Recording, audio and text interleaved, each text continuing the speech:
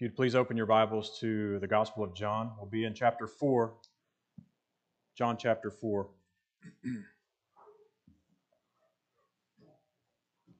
Matthew, Mark, Luke, John.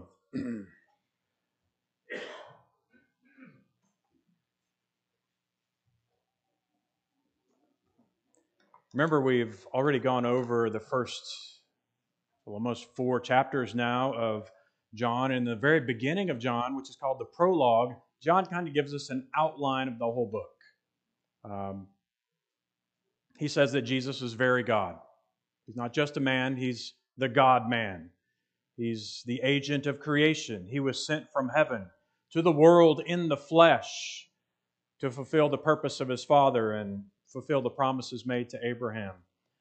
But not only did the world reject him, his own people didn't even receive him.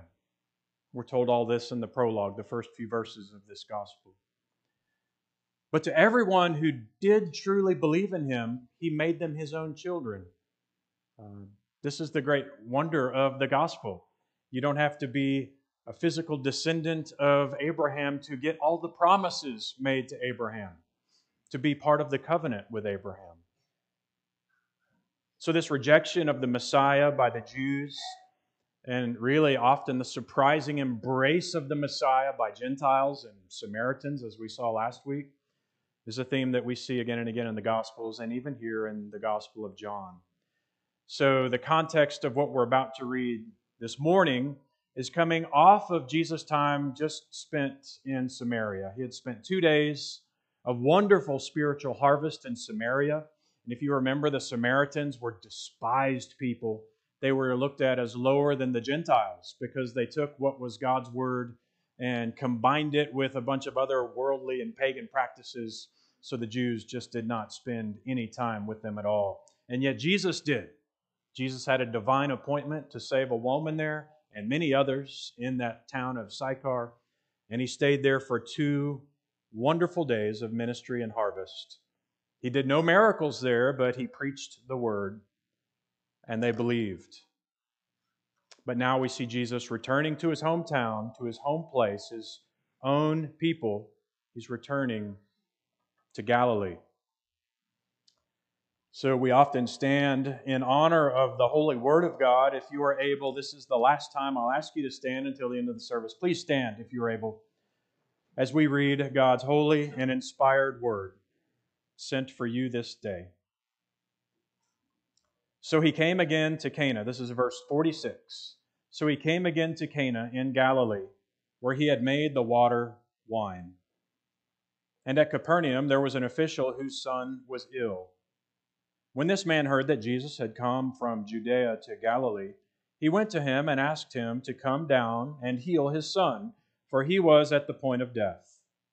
So Jesus said to him, "Unless you see signs and wonders, you will not believe." The official said to him, "Sir, come down before my child dies."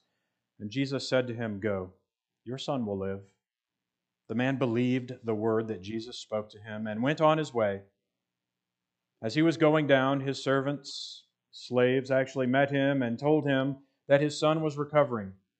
So he asked them the hour when he began to get better, and they said to him, "Yesterday at the 7th hour, the fever left him."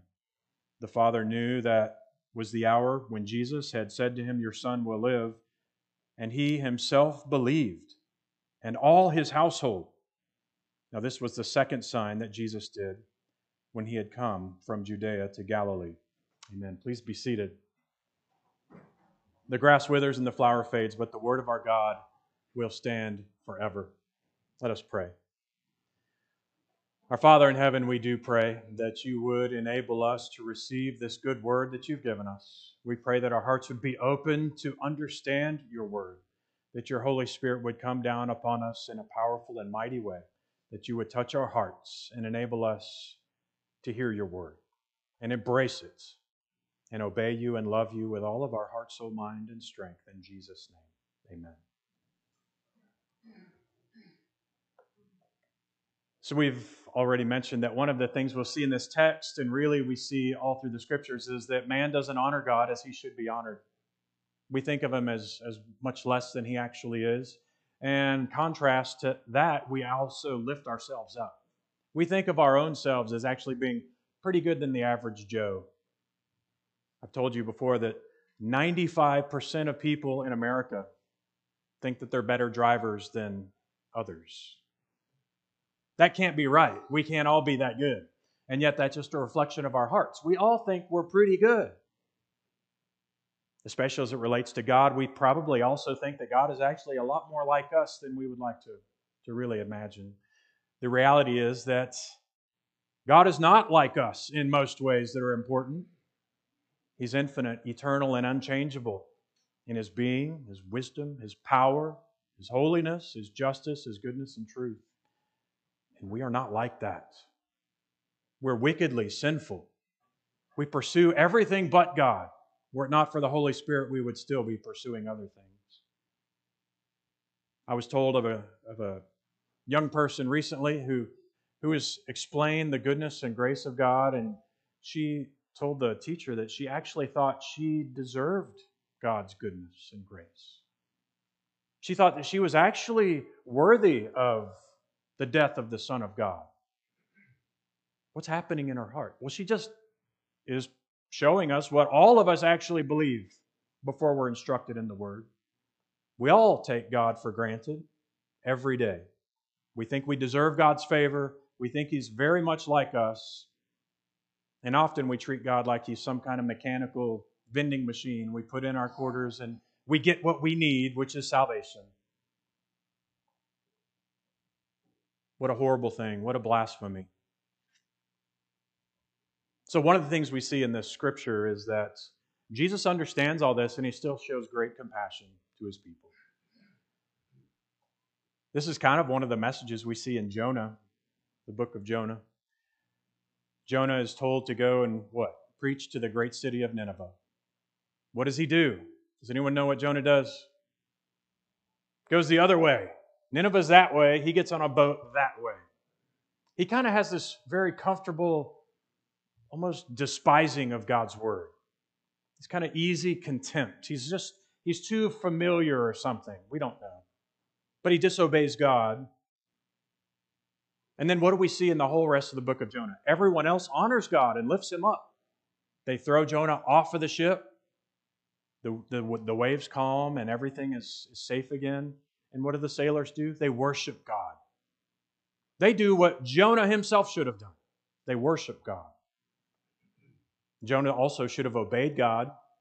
And then we see examples of a fish obeying God. Jonah says specifically that the fish was told to do that, and he does it. We see a plant obeying God. God ordained a plant to come up.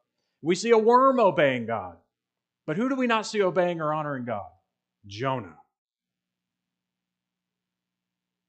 Well, this is kind of Jesus' situation with the Jews that He's coming to minister to. He's the Messiah, first of the Jews, then of the Gentiles, and He comes to His own people, and they treat Him like Jonah treated God. They treat Him as if He were actually nothing. And we know that the Jews, in large measure, reject Jesus ultimately. God's people today, I believe, need to remember this for our lives.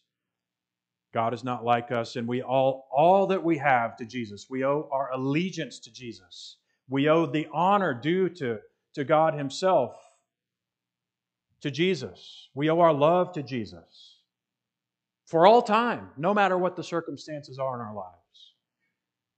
We should take Jesus to have and to hold from this day forward, for better, for worse, for richer, for poor, in sickness and health, to love and to cherish until death. And then we're not separated from Him. We're actually much closer to Him after that.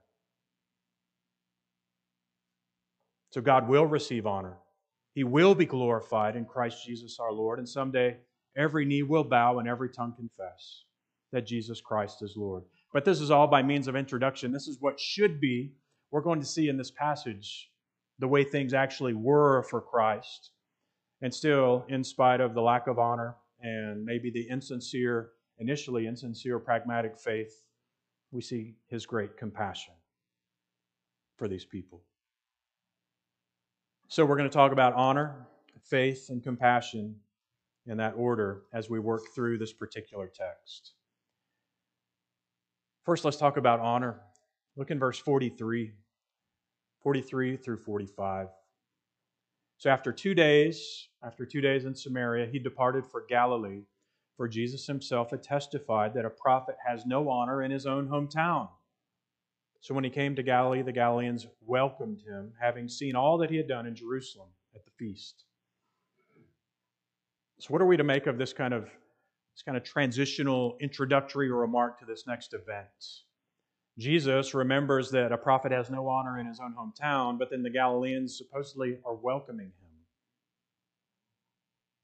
Well, this is kind of a proverb that Jesus, apparently it was well known, and his disciples were remembering that Jesus affirmed, yep, this is true. A prophet has no honor in his hometown. He says it in the other Gospels as well. The context, remember, is that he's been rejected by the Jews in Jerusalem. He's gone to Samaria and been received and welcomed by these people that were despised by everyone else. And now he's coming home, to his own home, to the people he grew up with. And he's rejected, we know later. He's rejected also in Galilee. But then how do we explain the welcome that it says he received? It says in Galilee, the Galileans welcomed him. What is that? Well, as the letter of John progresses, we'll see that this welcome was a very superficial welcome, if it was a welcome at all. They're welcoming Jesus as you would welcome a famous sports star. They love his notoriety. They had seen all that he had done in Jerusalem. They saw the miracles that he had done in Jerusalem, so they welcome him, but not for his messianic purposes, not for his divinity, not because of the mission that his Father had given him. They're welcoming him because they'd seen all the things that he had done. So this welcome is kind of the biting irony that John is putting in our face. He's showing the irony of this welcome is actually a very superficial welcome. It reminded me, kids, of if you've ever watched Bugs Bunny. Have you guys watched Bugs Bunny before? No? Yeah, I know you have, Ed. So Mom and Dad, you got to throw some Bugs Bunny in the mix sometime. So there's a cartoon where a big bad wolf tells Bugs Bunny that he wants to have him over for dinner. He said, I'd like to have you over for supper. Does he really want to have him over as a dinner guest? Well, we find out later that what he really wants to do is eat Bugs Bunny. He wants to have him over for supper. It's very ironic that he would say that. But we know that what he really meant was he was going to have Bugs Bunny to eat him. So it's the same kind of irony that John is putting forward for us today. He's showing us that they welcomed him, but we know the rest of the story. This welcome is a very ironic kind of welcome. They're welcoming him as you might welcome some kind of circus performer who's going to do some tricks for you or something. They like what he provides, the entertainment that he gives. The other Gospels attest to this as well. His rejection of the region of his childhood was pronounced. And Jesus says much the same in the Gospel of Luke, chapter 4. This is the beginning of his ministry. He stood up to read on the Sabbath from Isaiah. And he says, the Spirit of the Lord is upon me, because he's anointed me to proclaim good news to the poor. He has sent me to proclaim liberty to the captives, and restoring of sight to the blind, and to set at liberty those who are oppressed, to proclaim the year of the Lord's favor. Jesus is announcing that he's the Messiah right there in the synagogue. He rolled up the scroll and gave it back to the attendant and sat down. And the eyes of the whole synagogue were fixed upon him. And he began to say to them, today the scripture has been fulfilled in your hearing. And all spoke well of him and marveled at the gracious words that were coming from his mouth. But it was very superficial. It wasn't from the heart, because the very same verse says, and they said, is this not Joseph's son? And he said to them, truly I say to you, no prophet is acceptable in his hometown. But in truth I tell you, there were many widows in Israel in the days of Elijah, when the heavens were shut up 3 years and 6 months, and a great famine came over the land, and Elijah was sent to none of them, but only to Zarephath in the land of Sidon, to a woman who was a widow. And there were many lepers in Israel in the time of Elisha, and none of them was cleansed, but only Naaman the Syrian. And when they heard these things, all the synagogue was filled with wrath, and they rose up, and he's just announced himself. And they were all marveling at him in 1 minute. And they rose up and drove him out of the town and brought him to the brow of the hill so that they could throw him off the cliff. But he went away. So this is the kind of welcome that we see happening here in Galilee. It's a superficial welcome of a superstar. They don't actually love him. They don't love his mission. They don't love the Father. They'd seen the signs that he had done and they welcomed him. They want to see more signs and wonders. But in chapter 2 of John, we are told also that Jesus did not entrust himself to them because he knew all men. He wasn't taken by surprise by any of this. He had just left a group of people in Samaria with very real faith, and he had done no miracles there that we're told. He just preached the word. And now he comes to the region of his own childhood, the people he grew up with, his local people, and he knows that they're not going to give him any honor as the Messiah or as the Christ. Not only because they knew him as a child also, but just because of the hardness of their own hearts. So this welcome over the course of the gospel degenerates into just a desire to kill him. As the beginning of his ministry showed us, ultimately they desire to kill him. So that he did not receive Jesus in his hometown. In part, it seems, because of their fallen nature. This is one of the themes of John and the Gospels, that Jesus was rejected by the Jews, but especially those most intimate with him in Galilee. The prophet has no honor in his hometown. They rejected the Lord and giver of life. Calvin tells us, related to this passage, that this must also be understood as a general principle related to any teacher. Any teacher in any church. If you're from another church, you need to remember this. If you're from any church, you need to remember this. Our prideful hearts always desire something more than what God has provided in the place where we live. Not just in every other sphere of life, but also spiritually. And familiarity in our fallen nature breeds contempt. So our hearts need to be trained. We desire more than God has provided for us spiritually. Dissatisfied with the way your husband leads at home spiritually. Dissatisfied with the way your pastor preaches to you, or your Sunday school teacher teaches you, or the nursery is teaching your children. We don't value what God has given us locally. We want something more. Because a prophet's not valued in his hometown. This is a principle for life. I actually see this on my farm. If you have animals, you've probably seen something similar. My cows are not content with the grass that's right there for them. They would risk being shot and stick their head through this electric fence to get the grass that's actually the same grass, just on the other side of the fence. And then my chickens want to eat my cat food. My cats want to eat my dog food. My dogs want to eat my people food. Like, no one just wants what they've been given. The incarnate Son of God himself had been sent to the Jewish people. They were there with the Son of God. But because they knew him, they grew up with him, they gave him no honor. They wanted something different, something more. We need to be aware of this in our own lives. We need to be aware of this in our own churches. Every true church has been given a personal representative from God, but like Christ, this man or men are often rejected. That's why we have so many encouragements to the church. And I'm not saying all this because I need your honor. I'm saying this because it's in the text and I'm just not afraid to preach it. Let the elders be considered worthy of double honor. Why does Paul say this? Because he knows our nature. He knows that we're so quick to take the elders and push them off to the side. These people are sinful just like me. I know this guy. I've been to his house. He's not a holy guy. Okay. But this is the man that God has given you to shepherd your soul. Hebrews 13 says, obey and submit to these elders because they are keeping watch over your souls as to those who have to give an account. Your spiritual leaders are handpicked and sent from Jesus to care for your souls. And in so much as they do that faithfully, your natural inclination is going to be to push away from them because we don't like to hear God's word. And yet they're the king's men sent to do his bidding, and you should pray that they do it.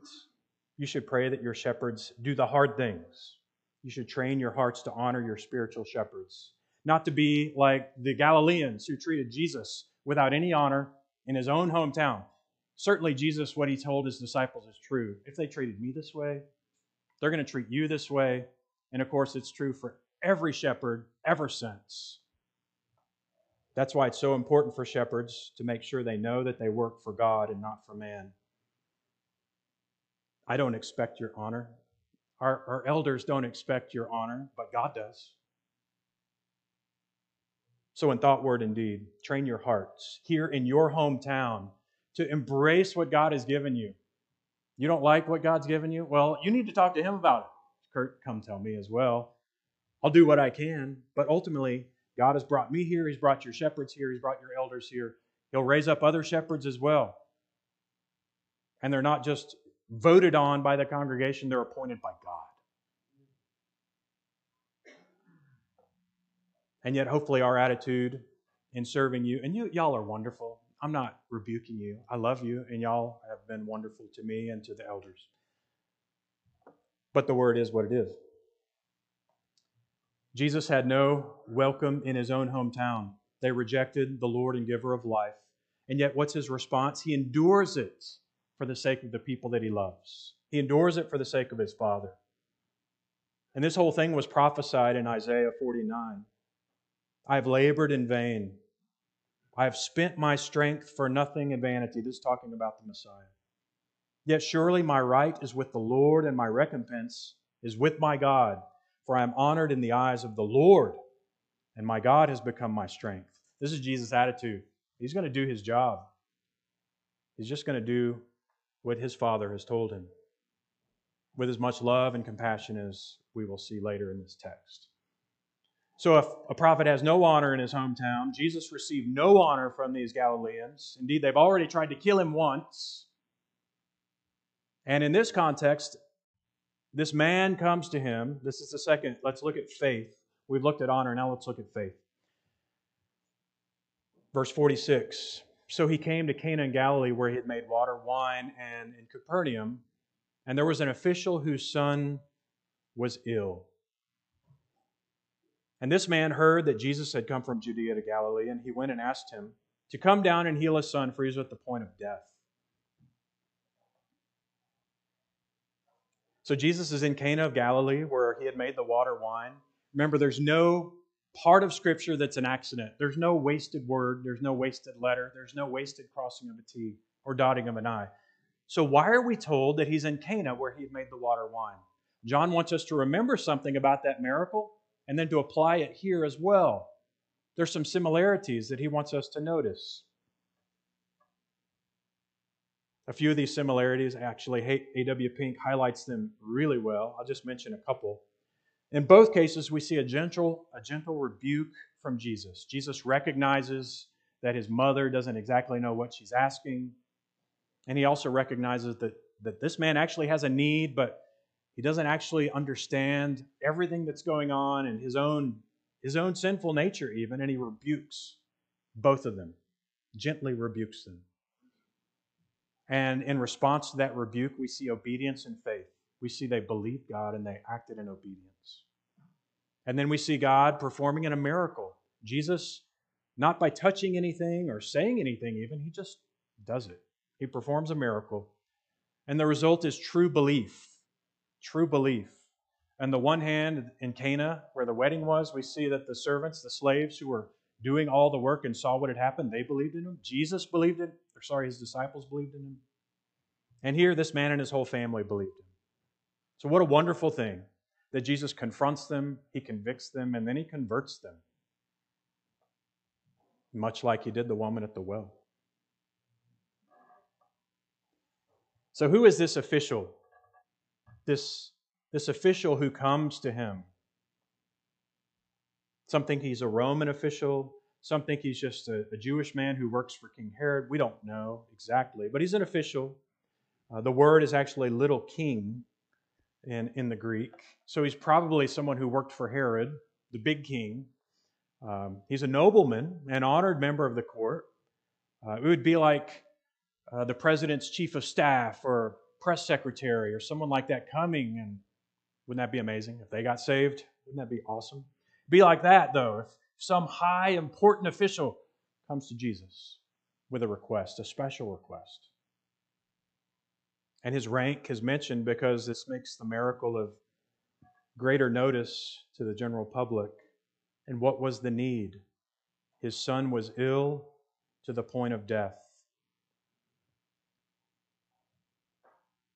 So no one who's been in this position can ever doubt how much this man wants his son well. Some of you have had children who have died. You know that pain and that sorrow. You would do anything to help that child. If you've ever had children who have been in great sickness or need, you know what that is. You know that feeling. This is this man. He's coming to Jesus. His son is dying. And he says, Jesus, my son is ill. Come heal him.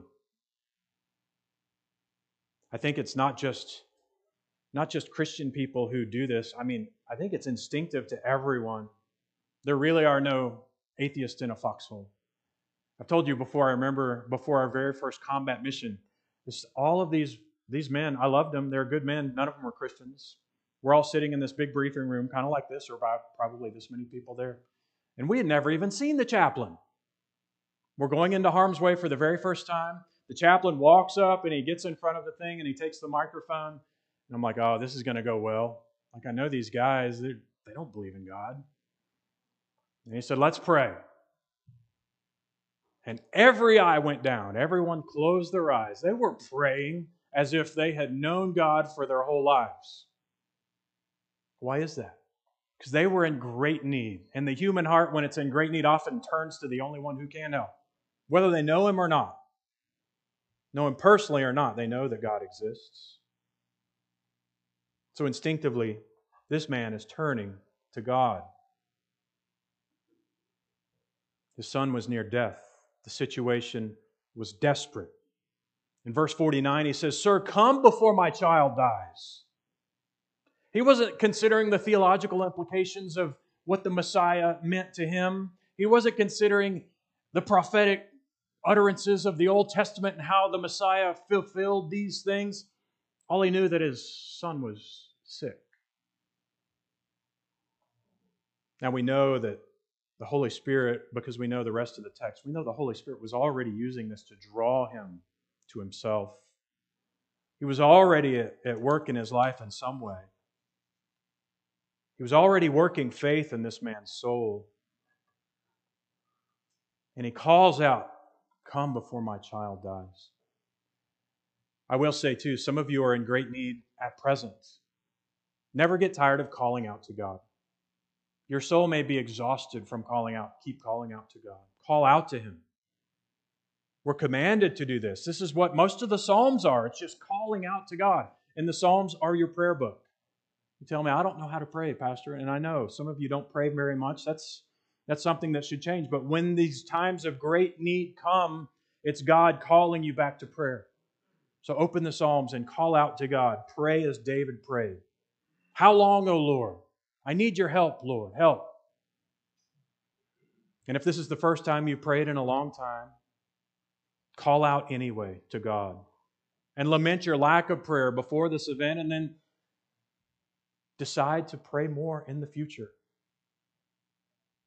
Again, this is part of the purpose of our hardships. We see it in this very text. This hardship was used to bring this man and his family to the Lord. So our hardships often serve that very purpose. They highlight our own selfish wandering, and we're called back to God in prayer. So pray often when you're in need. But Jesus sees in this request a reflection of the Jewish people's attitude toward God at this time. He says in verse 48, Jesus said to him, unless you see signs and wonders, you will not believe. So he's talking to the man, But in the man, he's talking to the whole Jewish nation. And we know this because this word you is plural. Unless you all see signs and wonders, you will not believe. He's talking to the man as if he's the whole Jewish nation, and he's telling him, y'all won't believe unless you see signs and wonders. This continued even to the time of the apostles. In 1 Corinthians 1:22, Paul says that Jews still demand signs. Unless you see signs, you won't believe. They often did see great signs that Jesus did, and they still didn't believe. And think of the situation, too, at this time. It had been 400 years of silence. No prophets speaking, no word from God. 400 years. That would be as if we didn't have the Word of God speaking to us since 1623. 400 years. 400 years. And now Jesus is among them. And John the Baptist prophesying before him after 400 years, and they didn't believe. They did not believe. They should have had the attitude of the Moabite Ruth. Where you go, I will go. Your people will be my people. Your God will be my God. And rather what Jesus sees is wherever you're doing miracles, there I go. Wherever you're doing something wonderful, I'll be there and I'll watch it. But your God's not my God. We need also to remember that there's no amount of evidence or miracles that will change a hard heart. The Holy Spirit has to do that. The Holy Spirit has to do that work. There's no amount of evidence. You're not going to convince somebody to be a Christian. Yes, you should tell the truth as convincingly as possible, but you're not going to change anyone's heart. That's the Holy Spirit's job. So he says, unless you see signs and wonders, you will not believe. He's talking to the Jews. You're just not going to believe unless I do signs and wonders. Those old wicked Jews. See, this is us too. Like we instinctively point to them in the Bible and we say, we wouldn't have acted like that. No, you would have. This is us. It's using God in a pragmatic way. This is a great error. Not only in the church, but outside the church. It's using God versus loving God. How do you see that? Well, I think very commonly you see in many churches just this idea that you believe a certain number of facts about Jesus.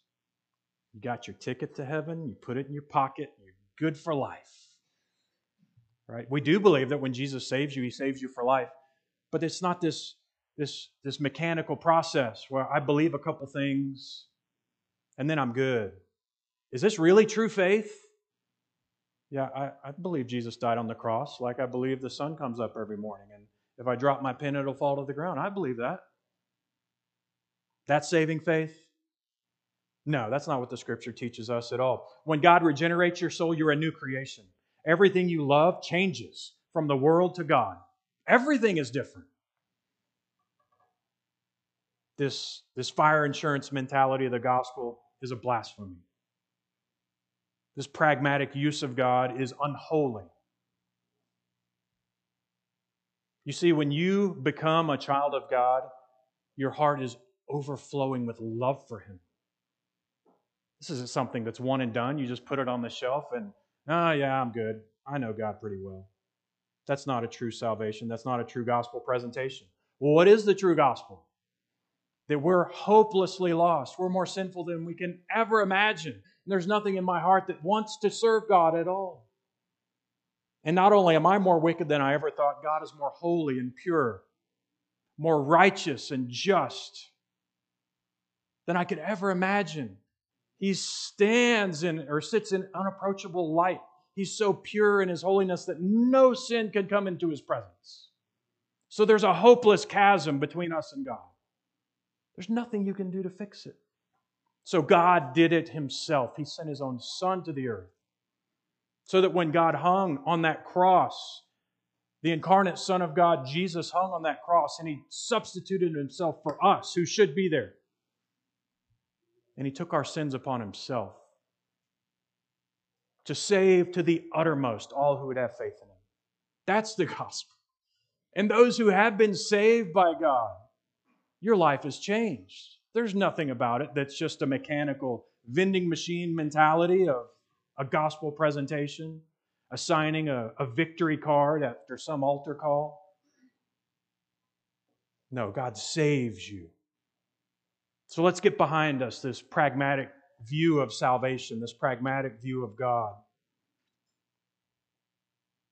I also see this in healing conferences. You know, there was a time in my life when I was a charismatic. I've been to healing conferences. Seeing these men who supposedly have this power of healing, it's not real, of course. Now I know that. I think at the time I even probably knew it. But people are going not because they have some great interest in learning about God. Why do they go? Well, I need something. It's the same exact thing that Jesus faced. I just need something. Do you want to know about God? Well, I guess so. That's part of it. But just heal me. Or prophecy conferences. Have not been to one of those, but they exist. It's like God's some fortune teller. I'm going to go because if I go and I do my part, then God will start telling me the future and I'll know more. Or you remember the recent Asbury College revival? And people flocked there from all over the country. Like you can catch the Holy Spirit like catching a cold or something. I just better go there.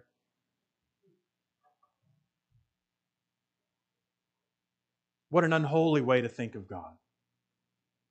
What a pragmatic use of God. What a pragmatic faith that reflects.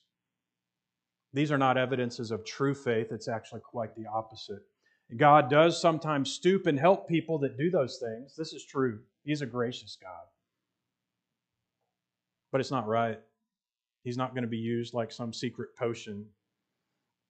Remember the Israelites taking the tabernacle into battle? Like, oh, the Philistines are going to defeat us. I know. Let's grab the tabernacle and we'll take this into battle with us because then we'll have this lucky rabbit's foot that'll defeat all our enemies. That's not right. God's not going to be mocked in that way, either then or now. What's the alternative? Like Jesus told the Samaritan woman in the last chapter, we come to worship God in spirit and in truth. In spirit and in truth. Not a carnal, worldly, self-centered worship of our own making that meets our own needs, but actually coming to God because we love Him. We love Him with all of our heart and our soul and our might and our strength. Unless you see signs and wonders, you will not believe. The church faces the same mentality today.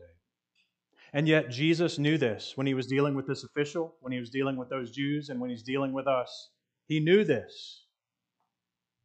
He had no illusions about what He was dealing with. As we read in Psalm 103, He knows we are dust. He knows us. We're not bringing anything new to the table. You lament your attitudes concerning God, and you should, and God knows this already. You might as well just tell Him, I'm sorry. I'm sorry for thinking such low views of you when I should have thought high views of you. You know, one of my favorite authors is David Wells, who said the fundamental problem in the evangelical church today is that God rests too inconsequentially upon His church. His truth is too distant. His grace is too ordinary. His judgment is too benign. His gospel is too easy. And His Christ is too common. Jesus faced that same attitude. It's not just the church today, it's always been that way. And yet Jesus knew. He knew that He was getting into this situation. He knew exactly what was happening. And although He was displeased with these people's lack of faith and love for God, He still patiently healed them and loved them. So I've been bashing the church in a way for a couple of minutes, but now look at God's response to us as humans. Go, your son will live. Jesus said to him, go, your son will live. Look at that. Knowing what you know about human nature and about these people, and knowing that they've already tried to kill him, and knowing that eventually he will be killed by the Jews, he still shows such compassion for his people. And I love the absolute authority That's one thing in the Gospels that you will see again and again when Jesus walks this earth. Absolute authority. He's not concerned. You think He's concerned about your problems? He's not. He's concerned for you. But your problems are an easy thing for God. He doesn't have to go to this man's house. He doesn't even need to say anything. He just does it. In every situation, He's not distressed by any request. We see the opposite when Elijah heals a boy. What does he do? He has to go to him. He lays on him. He breathes on him and helps him get up. Peter does the same thing. He's got to touch him. And Jesus doesn't need to do any of that. Just does it. He says the word. He's in authority today as well. Complete sovereignty over everything, over all the earth. And He knows you. He knows everything about you. He knows the darkest corners of your heart. And yet, great compassion. Just like this man, full of compassion. What kindness and mercy and tenderness. And the Jews, they did desire signs and wonders. They wanted to selfishly use their Messiah, and yet He healed many, many more of them as well. What an encouragement when we pray that God is sovereign and wise and good and just, and He loves us. Our Father is a loving Father. He's willing and able to help us. Our shepherd is a good shepherd, leading us to green pastures. Our Master is a kind Master, placing easy yokes and light burdens upon us. Our Savior is a sacrificial Savior. He gave His own life to bring you into His family. So we pray confidently that He hears us. And we believe God. Now note too that Jesus doesn't always do what we ask Him to do. God doesn't always do what we ask Him to do in the way that we want Him to do it, if He does it at all. What did this man say to Jesus? Come with me. Jesus didn't go with him. He's like, I hear you. No, your son's fine. He didn't go with him. He answered this request very differently. And that's why when we pray, we should always acknowledge that God is sovereign. We pray, Thy will be done. Not ours. Not to us, but to Your name be the glory. Not as I will, but as You will. That's Jesus' own prayer. More than our own desires, we want what God desires. Because we have to remind ourselves that although what we want may be a good thing, God knows best. He knows best. He orders all things according to the divine purpose of His own will, for His own glory, for our ultimate good. And people ask hard questions too, like, well, how can you explain this massive shooting or this horrible natural disaster or all of these things where it looks like just horrible loss of life? And you say God uses that for good? Yes, absolutely. Maybe not in a way that we see in our lives, but in the end it's going to be used for good. It will be in some way because He's God and He does that. I remember when we were at Biltmore, we got to walk through that one room, if you've ever been there, where there's these large, like 500-year-old tapestries on the wall. Like they cover this whole wall. They tell us it took 5 years to make them or something. And it's a painstaking process where each thread is kind of put on the loom or whatever it's called, and it's pushed together, and each thread has to be the right color to make the whole thing like you see stories of the Bible in this gigantic tapestry. Well, that's one of the ways that we can look at God's providence. And we know in the end that it's going to be a beautiful tapestry. In the end of time, we're going to look at it and we're going to go, wow, God, what an amazing plan. But we don't get to see the finished product. We may just see that one dark thread today that's the loss of a loved one, or that's the difficult trial that I'm in.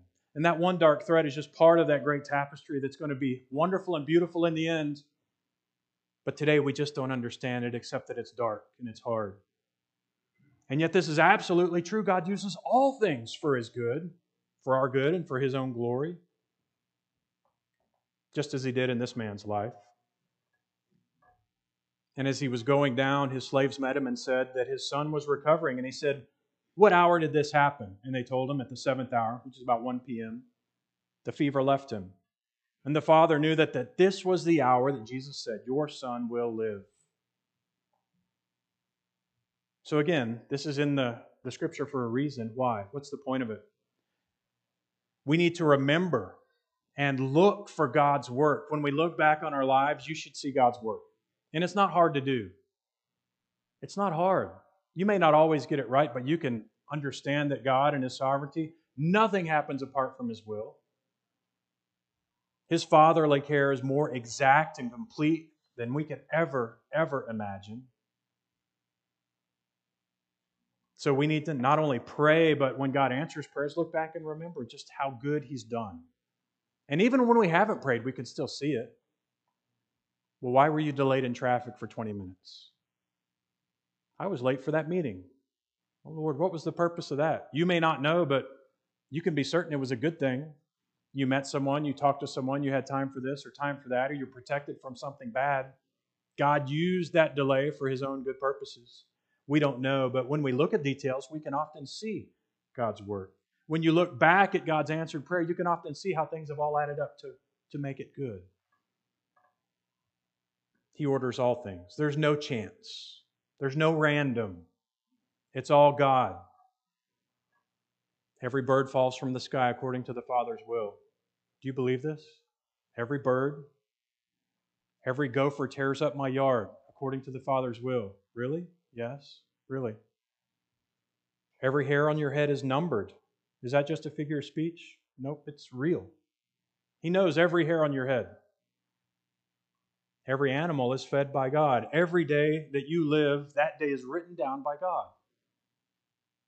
And this providence and this wonderful sovereignty over all the universe, not only is it a wonderful comfort for us as God's people, but it leaves all men without any excuse. And when we pray, we know that God has ordained even the means to the end. In other words, He's ordained our prayers to accomplish His mighty purposes.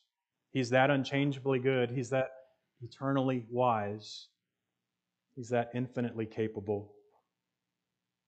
We should always be reminded that there are no coincidences in the world. And here God graciously does this for this man. Hey, what time did this happen? This happened at 1 o'clock. Oh, that's the exact time Jesus said. Like, He makes it clear in this man's mind that he did this. He saves not only this father, but his whole household. So let's conclude with this wonderful salvation that came to this man's house. He himself believed, and all his household. This was the second sign that Jesus did when He had come from Judea to Galilee. He believed in all his household. How did his household believe? Did God just put some knowledge into their minds? No, Dad had to talk. Father had to tell the family what was happening. It's the responsibility of all dads to train up their homes, their wives. They're supposed to instruct their wives in the truth. Doesn't mean you're smarter than her, but it means that's your job. Your children need to be taught the way of God. This man believed in all of his household, and God gave them all saving faith in their Messiah. Praise God. He may have come to him selfishly for just one specific purpose, and God answered his prayer in an amazingly different way, a much better way. So in the end, we see that God brought the son of this man to the point of death so that He could bring the whole family to life. You see that? He does the same thing in our lives. He brings us to a point of great dismay, maybe of great danger, and then ultimately it's always working out for life. Maybe not physical life, but for spiritual life, for spiritual good. That's what God does. And this also reminds us of the gospel. Jesus, the Son of God, He didn't just get sick, He died. He died so that the entire household of God might have life. His whole family might have life. So we should see our great poverty and our faith. We should come to God with the desperation of this man in great need. Because ultimately, if you're not with Christ, if you've been following God in some superficial way, like we talked about earlier, your whole life, or maybe in your young life, the reality is you're in desperate need of life. And you need to come to Jesus as this man came and saying, Lord, save me. This proud, official, noble man was humbled by God. This reed was bruised so that God's glory might shine brightly in his life and the life of his family. Praise God. Praise God and honor Him. Honor Him well. Honor His representatives on the earth that do His bidding. Make sure your faith is a real faith and not a false faith, not a pragmatic faith, and always recognize the great love of God in your life. Let us pray. Almighty God, we thank You for Your word. We thank You that we have this time in this Sabbath day, this day of rest devoted to Your worship, not only to sing praises to You, but to hear You speaking to us. We pray in Jesus' name that Your Spirit would imprint Your word upon our souls, that we might love You and serve You with all of our hearts and with all of our souls, with all of our mights, with all of our strength. Lord, You know how weak and weary we are, but we're so grateful that You won't break a bruised reed. You won't snuff out a smoldering wick. Rather, You lift up the wounded into Your arms and You hold them tightly to Your bosom. Lord, we need Your help. We pray that You would soften us, You would encourage us, You would strengthen us, that we might do Your will to Your glory and love You well. In Jesus' name, amen.